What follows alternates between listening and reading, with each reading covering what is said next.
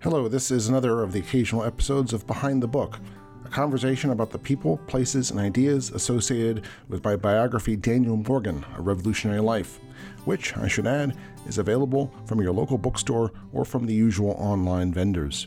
If you're interested in getting a signed copy, then go to the Historically Thinking website and click on the tab labeled Daniel Morgan to find 3 wonderful bookstores that will be happy to sell a copy to you. Today I talk with the staff of the Clark County Historical Association in Berryville, Virginia. Back in 1753, Daniel Morgan arrived in the Shenandoah Valley and settled in what is now Clark County. It's a beautiful and special place, as I think you'll find through this conversation.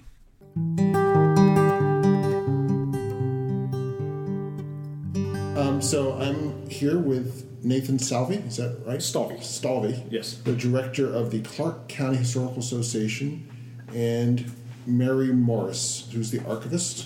Why are you the association rather than the society, unlike every other? Has anyone ever wondered about that? There actually is. About 10 years ago, 10 or 15 years ago, there was, we've always been the Historical Association. Yeah. But it's wordplay, is what it is. About 10 or 15 years ago in the museum field, there was a push to go away from the word society. Sure. It felt exclusive. It felt... It felt too high end for people, and there were. I could speak to a number of organizations. One was what's called Historic New England used to be the Society for the Preservation of New England Antiquities. I did a graduate fellowship in Maine at the Old York Historical Society, and then they changed to the Museums of Old York. They've since gone back to the Old York APVA, or what was it?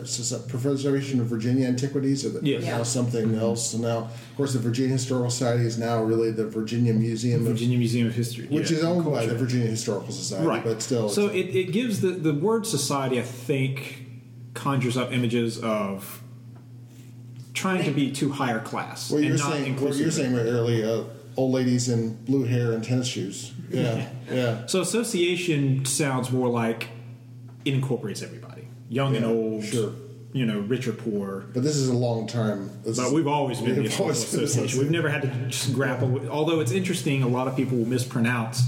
When I'm telling people, where I work, and then they introduce me, they always throw in society and association. It's like it isn't. Out of reflex. Yeah. I think my editor was convinced. That when I was writing about Daniel Morgan, that I'm actually from Clark County, because I even end the book at Millwood, but I'm not. I have no real formal association with, but I do think it's a wonderful place, and in many ways, understanding it helped me understand Morgan, and I couldn't have written until I came to an epiphany about Clark County. Or what was then Frederick County, I couldn't have written the book at all. So first of all, people are always confused when I refer to the Lower Shenandoah. So why don't you explain what is the Lower Shenandoah? Why the Lower? This is the northern part of the valley. Why is it the Lower Shenandoah? The river runs backwards. There you go. Runs north to south. Yeah. And so we're in the lower section of the river, closer to its mouth. Yep. Where it runs into the Potomac at Harper's Ferry. Right. So Clark County has a confusing geographical history. Clark County, what's the date? 1831. 06? 1836. Sorry, I'm thinking the courthouse. So what was it? And of course, we're up against a state line here. Which all these lines didn't really kind of exist in people's mind. No, so because of course Jefferson County was part of Virginia at that time. Yeah, and we're surrounded by so what makes this was part of Frederick County up until 1836. Right. Frederick county seat is the courthouse is in Winchester. Mm-hmm. Yes. What makes this part, the eastern part, different than the western part? Okay.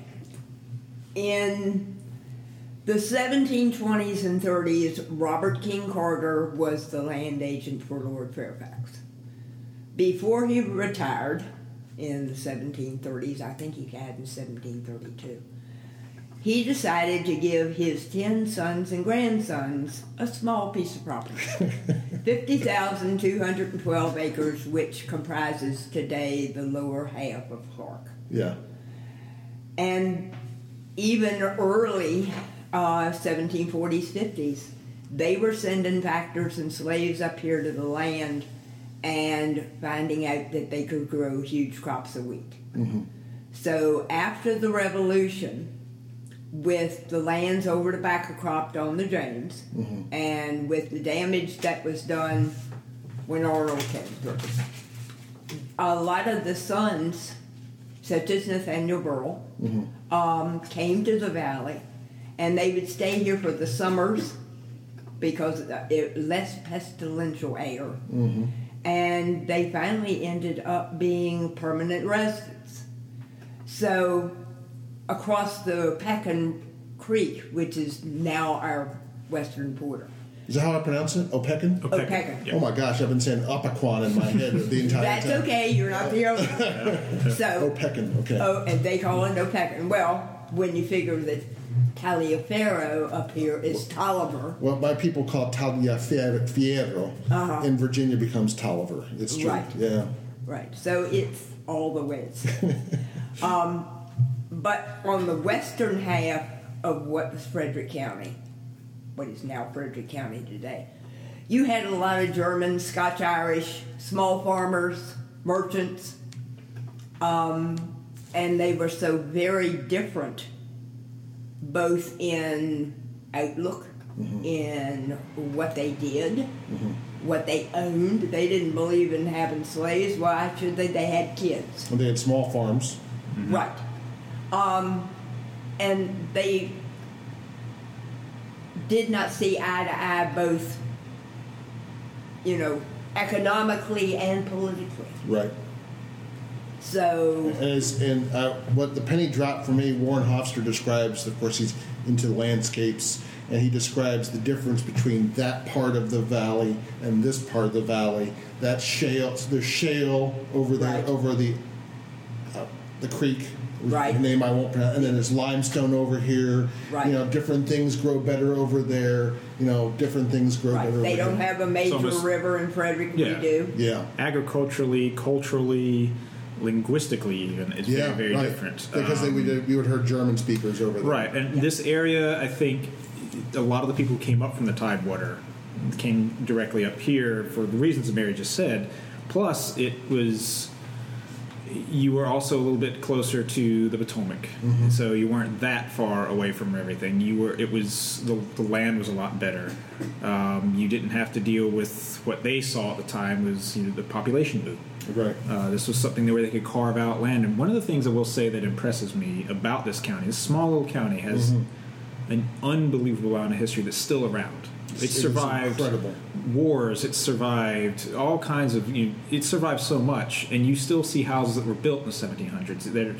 There are some houses that have been in the same family. Some of the same family names have been around for hundreds of years. Recently, Fairfield, it's a house that's just in the north end of the county, just north of town, recently sold to somebody outside the family. Well, this house had been within the same family since 1831. That's where I was getting the 1831. I was thinking of Robin Creek. And the house was built by Warner Washington. Yeah, and his initials are inscribed on the stone. And Warner was his cousin. Yeah. There's so many Washingtons. I mean, there's there's a pattern there too, that young George, having a miserable inheritance by Tidewater standards, mm-hmm. has to seek his fortune as a surveyor in the valley, and then his younger brothers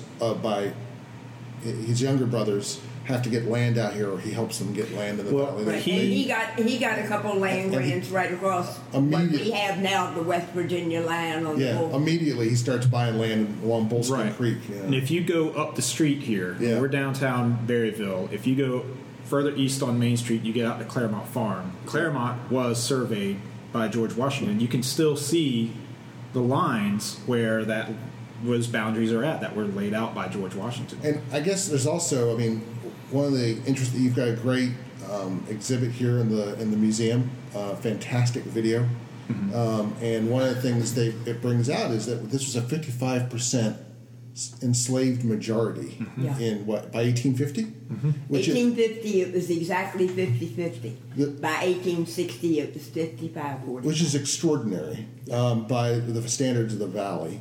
Mm-hmm. That's a Tidewater Virginia. That is that influence, that Tidewater influence. Yeah, it's a tide, so you can see that Tidewater influence lasting. Well, you see, that's one thing you don't see a lot of. You see some, but not a lot of in Frederick County, were these large estates. Yes. Here in Clark County, much smaller county, there are tons. They're still around. Absolutely extraordinary estates. I mean, from the federal architecture all the way to 1900, you've got like the best money can build in Clark County. And having those houses is sort of a connection to CCHA, because like I was telling you earlier, the younger sons of these Tidewater planters that grew huge crops of wheat had large mills like the Burwell Morgan, built by Colonel Nathaniel Burwell of Carter Hall, gentleman on the wall. And Daniel Morgan. And General Daniel Morgan, because Morgan had been a teamster. Yep. He knew the people, he knew the ways to transport. And I will tell you, in some of the records that we have for the mill, just one flatboat captain in 1851, between September of that year and January of 52, flatboated 4,852 barrels of cornmeal and flour down the Shenandoah to Harper's Ferry. Yeah. And that was just one flatboat captain, and we don't know how many more were doing it. Warren Hofstra says, and this is an incredible thing, is that even as early as 1810, there was not a foot-pound of hydraulic power in the lower valley that was not being used. Yes. There was a mill on every possible stream, creek, drainage area that was running continually, milling, creating this. This is so key to the history of the Eastern United States. This is key to the creation of Baltimore as a great port. I mean, this is the center of the breadbasket that will drive forward all that. When they did a mill survey, Clarence Geyer and Joe Whitehorn did it for JMU. I think it was 2007. They figured out that there was about 115 mills of various sizes in the county. In Clark County alone? In Clark County alone. It's not even, does that count the I'll never be able to... It was mostly, a lot of them just had one set of stones because all they were doing was grinding for the neighbors. Right. But if it ran by water power, they said it was a mill. Yeah. And they said, of course, in some of those that they have listed, a lot of times the name of the mill changed when the miller changed, and so they're not sure how many of them were duplicates. But they figured that at least 75% of that 115 were individual mills. Yeah, they were everywhere. I mean, they were all up and down the Shenandoah. They were up and down the Opequon. I mean, you can see remnants here and there. If you go to Cool Spring Battlefield, you'll still see some small stone remnants and some cutouts on the land where the mill used to be up on the northern end. What was that mill? I can't remember off the top of my head. I can't either. But it was right there by the retreat. So there were mills everywhere, but it's amazing how quickly they came out of service and just disappeared. Almost overnight. Yeah. And even though these structures were built to last, they were very difficult to maintain. And then once you get steam power, electricity, and you get new ways of doing farming and new ways of producing grain and cornmeal, the mills became obsolete and they were just too expensive to keep up. And any kind of, even the first trucks. I figure you can see in the Revolution in the South how important mills are to the movement of troops. The British Army is always camping near a mill. Of course, you have to camp near a mill because that's where you get your food. Yeah. Right. And everyone has to be within a walking distance of a mill, at least a minimal, throughout colonial and 19th century America, to get your daily bread and to get your daily bread ground. And when you can go farther, you have to be within walking distance just to send the kid, I figure. Not even within horse riding distance. You have to also think, too, when our mill, the Burwell Morgan, was built down in Millwood in 1782, that was a commercial mill. Yes, it is. Yeah. And for this area to have at least one commercial mill and possibly 2 to 3, Yeah. that was sending flour and cornmeal out. Right. You know, there you have a bunch that work for the neighbors and the surrounding community, but you also have huge ones that ours would do 40,000 bushels of wheat in a season. And we could, I mean, in the mill, if we wanted to, we'd just not have it as a national landmark and just decide, hey, we want to make it a commercial mill again. We could still grind that way. We have 2 big stones. Yeah. They're 54 inches in diameter, which is larger than your average millstone that you'll find anywhere else. 36, Yeah, 36 to 42, and ours are 54. How old are those stones? 1866. Okay. And they've been in use. Multiple. Yep, and they've been in use ever since. And we still use them. And one of the other things that's unique about that mill is that it has the water wheel on the inside, which is another rarity that you see this far south. It may be a little more common up north, given weather and climate and such.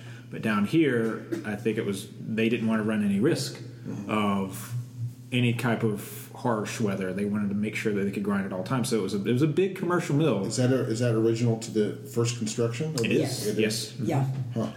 And so, like I said, even today, like if we decided all of a sudden, yes, let's not be an historical association, let's commercially grind, we wouldn't have to do much. Stone ground commercial mill. You might still consider that that could be a real good fundraiser. We grind every Saturday. You do, yeah. We do, and we sell what we grind, and we do cornmeal, we do wheat, we do barley, we do buckwheat, pancake flour, all that, and we'll grind anywhere from 50 pounds to 200, 250 pounds, and it takes us just a few hours to get through it.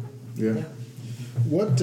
So it makes, when I was thinking about Morgan and his friendships, it's really important that he comes as a landless laborer, as a homeless boy with the clothes on his back, according to Benjamin Barry of Berryville, who doesn't sound that pleased with his memories of Morgan. If you look at Dr. Hill's notes, but he comes as a homeless boy from who knows where. Maybe New Jersey. Maybe he refuses to say for the rest of his life, even to members of his family. 1755, when he joined Ashby's Rangers, he said Pennsylvania. Yeah, but which can really foul up a few people. Yeah, when you figure that parts of Pennsylvania and parts of New Jersey kind of. Well, yeah, he probably lived in both places. I think. Yeah, his father seems to have been a landless laborer himself or tenant, so who knows. Right. It wasn't that important to him. Right. But by the time the mill was starting to be built, he owned 400 to 600 acres. Yeah, here alone. And so it's amazing how he I think coming to live in the southern part of what would be Clark County in southeastern Frederick, he associates with these Tidewater planters, with the people that are running their plantations, right. And he benefits from those connections. You can see that he has all these connections as a teamster with the Scottish traders down Falmouth and Fredericksburg and Dumfries and Alexandria, and that's when the mill is an expression of that, or a post-revolution expression of all those connections that he's developed and maintains, and so on. But the one thing you have to kind of remember too is that there always was a divide between Morgan and those Tidewater planters. Yeah. Because you can see that in Burwell's ledgers when he talks about paying Morgan, it was more like Morgan was an employee, not a partner. Yeah. So we don't know. Yeah. But I am sure that, you never see anything about Morgan and the Tidewater planters socially connecting, but they would use his expertise. Right. Yeah. No, I think that's right. Yeah, that's my feeling about it too. Because I think that's one reason why he's a hero unknown in his own birth here. Right. And certainly he's always, given that he's one of those people that gives Berryville its original name of Battletown, he is an unacceptable social element. You don't think so? Originally, Barry, at least according to Benjamin Barry, he is. Well, I don't trust Benjamin Barry either. The one thing is that the land that Barry bought was the Battletown plantation of Charles Smith. Is that okay? And the house is still on the main street. The big stone house is down there. We don't know much about the Smiths, but in fact, we have no idea where Benjamin Barry's buried. He's not buried in Grace Church. We do know that because, for one, Grace wasn't there. Two, we've never found anything that said he was an Episcopalian to begin with. The third thing is we think he was probably buried on his farm, and if you can tell me where his farm is, you're better than I am, Josephine. I'm not going to try. Because we don't know. Yeah. And, of course, the plaque up at Grace Church talks about Sarah Stribling, his daughter. She died and is buried in Kentucky. So... It's like so many people, there's so many people from around here move. It's incredible the people that move to Kentucky, but even Mississippi. Morgan's Louisiana. I mean, Louisiana, we did a talk last year on that subject. There were, like, the Great Migration in the early 1800s. There were a lot of people who moved out down to Louisiana, the parishes, the plantations, and the like down there. Right. There was a talk on Nellie Custis, and she was if you ever read her letters. She was a little firecracker. Yeah, she spoke her mind, and again, it's that Washington connection. She was raised by the Washingtons, and she was raised at Mount Vernon, and so she got used to that lifestyle. And as she got older in life, and she wanted to continue that lifestyle, but her family didn't have that kind of money, and then that's the reason they moved to Audley. Yeah, they didn't have money. They moved. Her husband died. Yeah, her husband died, and then she went to go. Lewis. Nellie Custis. Lewis. That was Fielding was in fact Morgan's aide de camp in the Whiskey Rebellion. Yeah. And one of his other aide de camp, Richard Kidder Meade, also lived here in Clark. That was he was he's the guy that writes Morgan after Morgan resigns in 1778. And one of his personal letters, he's saying, I'm going to be your neighbor. Looking forward to being your neighbor. Right. He was down at White Post at Lucky Hip. Yeah, give my best to his lordship when you see him and so on. We haven't even talked about Lord Fairfax yet, but go on. So Nellie I didn't realize that Nellie had moved down to Louisiana. What had happened is that her daughter married Edward Butler. Yeah, and they moved down to Louisiana, and Nellie was not happy. She hated Edward Butler. She hated him with the fury of 1,000 suns. She writes in so many letters to her friend in Philadelphia that she wishes that he were dead, that wishes all kinds of horrible things would happen to him. And she went down to Louisiana in December of 1830, I believe it was. And something happened between her and Edward Butler down there that just really made things even worse. Even worse. And so Edward Butler would argue that she's out of control, that she still thinks she's at Mount Vernon and spending her poor husband all his money, her husband's money, and she can't afford to live that lifestyle, but in her head she thinks she's this big-time Washington aristocrat. And she says that he is abusive and treats her daughter like a prisoner and her grandchildren like prisoners, and he gets to do what he wants without caring for how they're doing. She comes back, she moves in Audley Farm, and that's where she spends the rest of her days. And that's where she writes a lot of her letters. And her daughter did come and visit a couple of times, but she never went back to Louisiana again. One of those other unknown stories about Clark County is, why was it called Audley? Nobody knows why it was called Audley. No. We cannot figure out why that name. Audley. Audley. And famous English noble family, that's all they are. But we don't know what connections. I mean, Nellie Custis had no connection to any Audleys. It was interesting. And it was funny, in her letters she would write about her connections to Franklin Pierce and James K. Polk, and she'd write often about like being in their inner circle, and she loved that high class. She loved being a princess. She loved being a princess. Even later in life, she loved being that princess. But It's interesting how all that kind of ties in. You got Washington, you got Morgantown. There are a lot of Washingtons. I mean, the Washingtons they proliferate over in Jefferson County. Oh yeah. Yeah. Oh yeah. Well, the bad thing about those 3 counties north of us is that when West Virginia was going to become a state, it was determined West Virginia needs some access to the Potomac.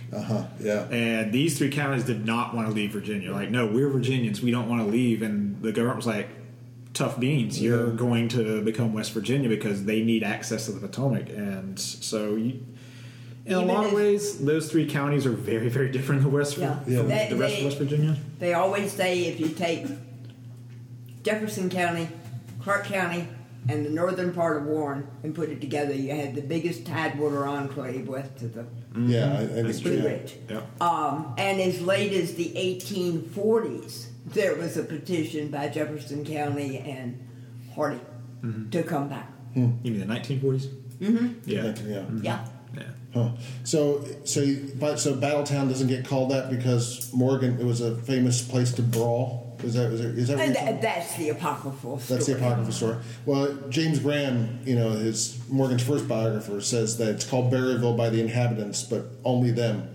Battletown by everybody else. Well, even the inhabitants, as late as the 1860s, were still calling it Battletown. Oh, they were. Okay. Yeah, because the post office at first was Battletown Post Office. Okay. And Front Royal was nicknamed Helltown.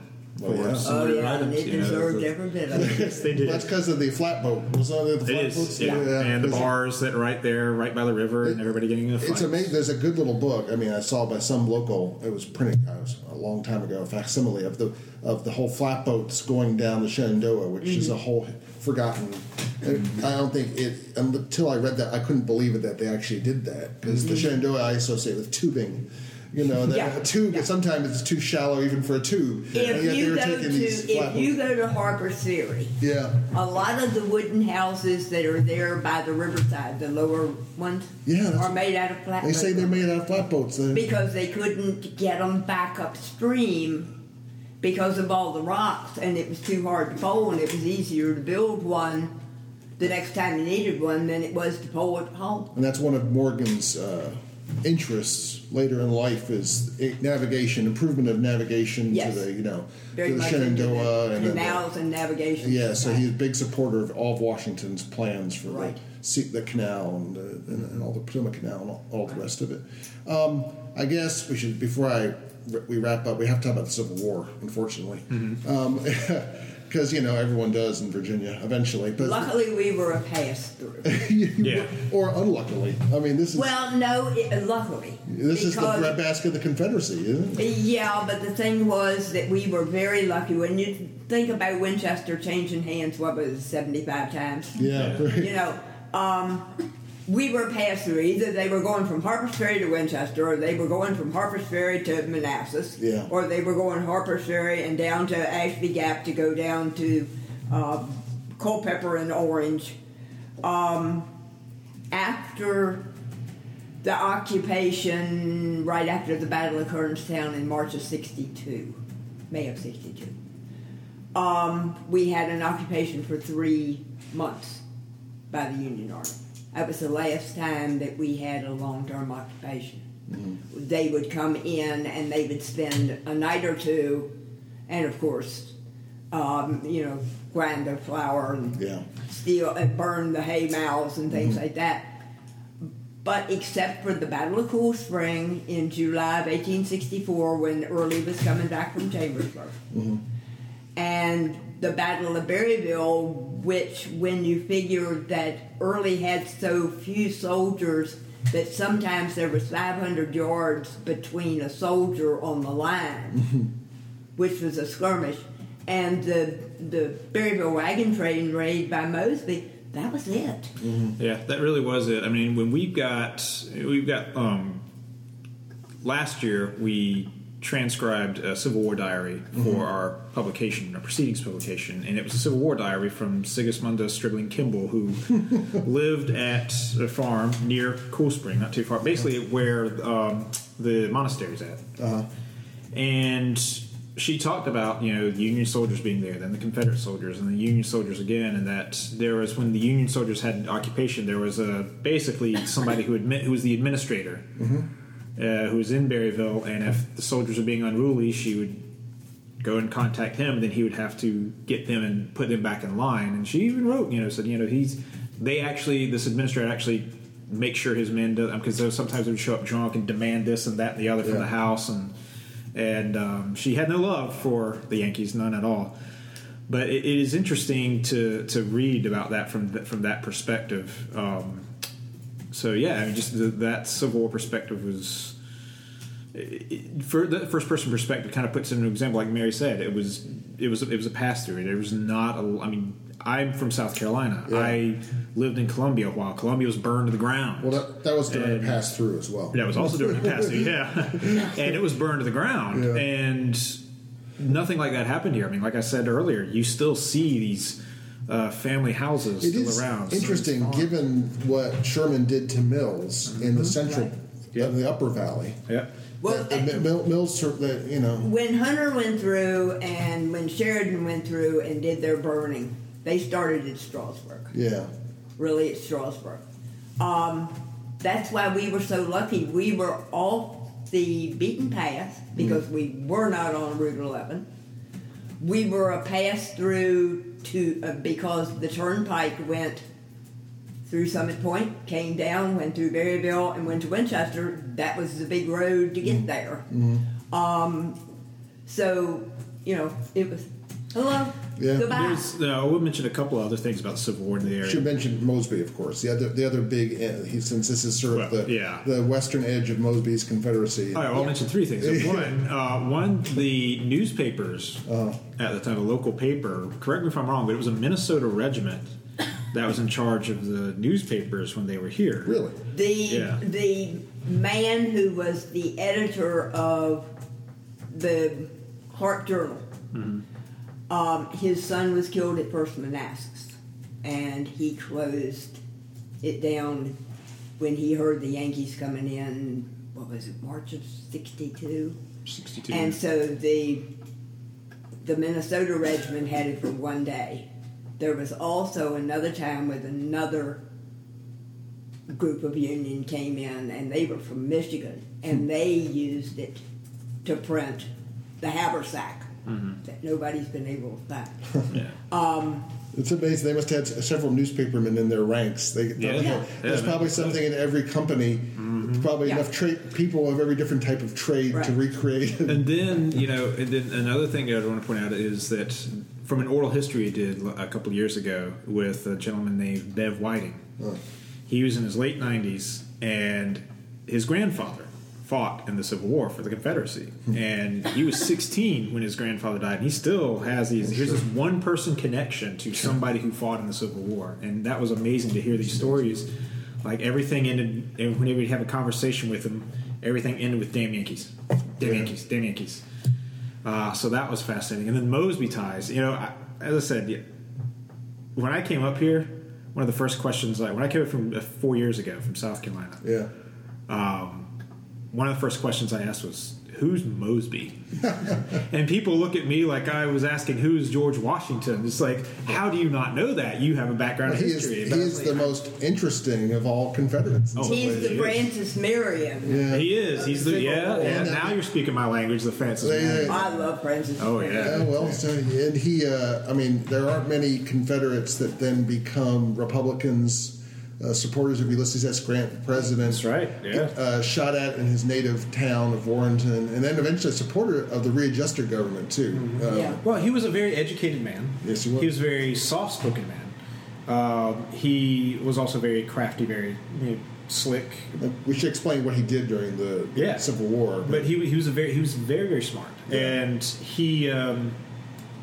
after it was over, like you mentioned, his ties to Ulysses S. Grant supporting him. I mean, he was the U.S. ambassador to Hong Kong for 10 years almost. Yeah, and he was also sort of a natural, I hate to use the word genius, it's just overused, but he is a natural guerrilla, unconventional war fighter. Somehow he invented it all basically out of his head. Yeah, so if you go back, if you ask people around here, like the history buffs around here about Mosby, he's like, he's revered almost. Yeah. But if you go back, 120 years, and you ask people around here about Mosby, they curse his name up one side down the other. Like he was a traitor to the cause. We don't want to ever mention it. Yeah, but he took care of his men because John Russell got a job with the government. Yeah. Yep. Because no, he but I think it's funny that while he was at UVA, that he ended up in jail because of a brawl. He shot someone in the throat. Yep. And he ended up studying. He became a lawyer by studying law books while he was in jail. Well, one of the houses in the county, Union soldiers were looking for him at Dearmont. Yeah. And they came looking for him, and they couldn't find him. But there was a passage under the stairs that they were able to carve out and hide he and his men, and they never found him at Dearmont. And he was actually at the Clark Hotel down in Millwood. Yes, that's where they were supposed to make the arrangement to meet him. They were going to assassinate him. That's a nice Morgan connection there. It's in Millwood. That's where they're going. That's his final surrender negotiations, basically where he rides off into the Blue Ridge, refusing to surrender. Right. That's and ends up at Marshall. Yeah, where they do surrender. They demobilize at Marshall. Yeah. Well, thanks very much, Mary. As a archivist, what do you? We should probably conclude on some news you can use for people. What do you wish that people coming to do research in a little local archives? What do you wish they would realize? That we have got a heck of a lot here that nobody knows about, but luckily we have it all up online where they can search it. And so I'm hoping that they will find some gems. Mm-hmm. You do have a great website. We try. Yeah, you have a lot of stuff online. It's amazing. It's very helpful. We've had inquiries and usage from as far away as Dublin, Ireland. Mm-hmm. When somebody was doing a master's thesis on theater disasters around the world, and we had information on the Knickerbocker, one down in Washington D.C. in the 1900s. So, little small places can have a lot more than you think they do. Yeah. So I want people to understand that they don't always have to go to the biggest places to find what they need. They can find a lot in a little small town of 5,000 people. Nathan, what would you say to someone who's wondering, why should they support their local historical association or historical society? Yes. That's where you're going to get the true history. I mean, local historical associations, they're going to have letters, documents, photographs, artifacts, portraits of everybody in the county. I mean, anybody. And there's going to be so much family connections there. It's a good place to find out how it all ties together. You come into a small county or a small town and you see a lot of the same last names. You're like, well, I wonder why this street is named this. I wonder why that estate is named that. That house is really big. I wonder what's the historical significance of that. It's all here, and it's one of the things I got. This is one of the things I encourage when the big controversy over the Civil War statues coming down. I was asked quite a bit. What is your stance on this? And I said, my stance is simply this: throughout human history, statues come, statues go. Whatever the political tides say are going to happen. But one thing remains: the history cannot be erased. You go to your local museums. You go to your local historical associations. You learn the facts. You learn the historical facts about who these people were, what they did, what were their ties to the area. And then you come to some common ground with people who disagree. Maybe people who say, oh, these were horrible, horrible people. Well, that's their opinion, and maybe in some ways they're right. But there's also just look at the historical associations. Come together with people, look at all the research and all the history there, and then you can make informed opinions. And then you can understand. You cannot understand the present or plan for the future without knowing the past. Well, thank you so much for doing this. I love Clark County. It's a unique and interesting place, and Daniel Morgan is. I can't understand him. You can't understand him without understanding this place. Cowpens is not the most important place in Daniel Morgan's life. Millwood is. No. Yeah. Clark County is. There are a lot. He's here. I mean, he's one of hundreds who built this place, thousands. But this is the place in which he lived and died and sweated and bled, and it's important to understanding him and tens of thousands of other people. So thanks very much. All right, thank you. Thank you.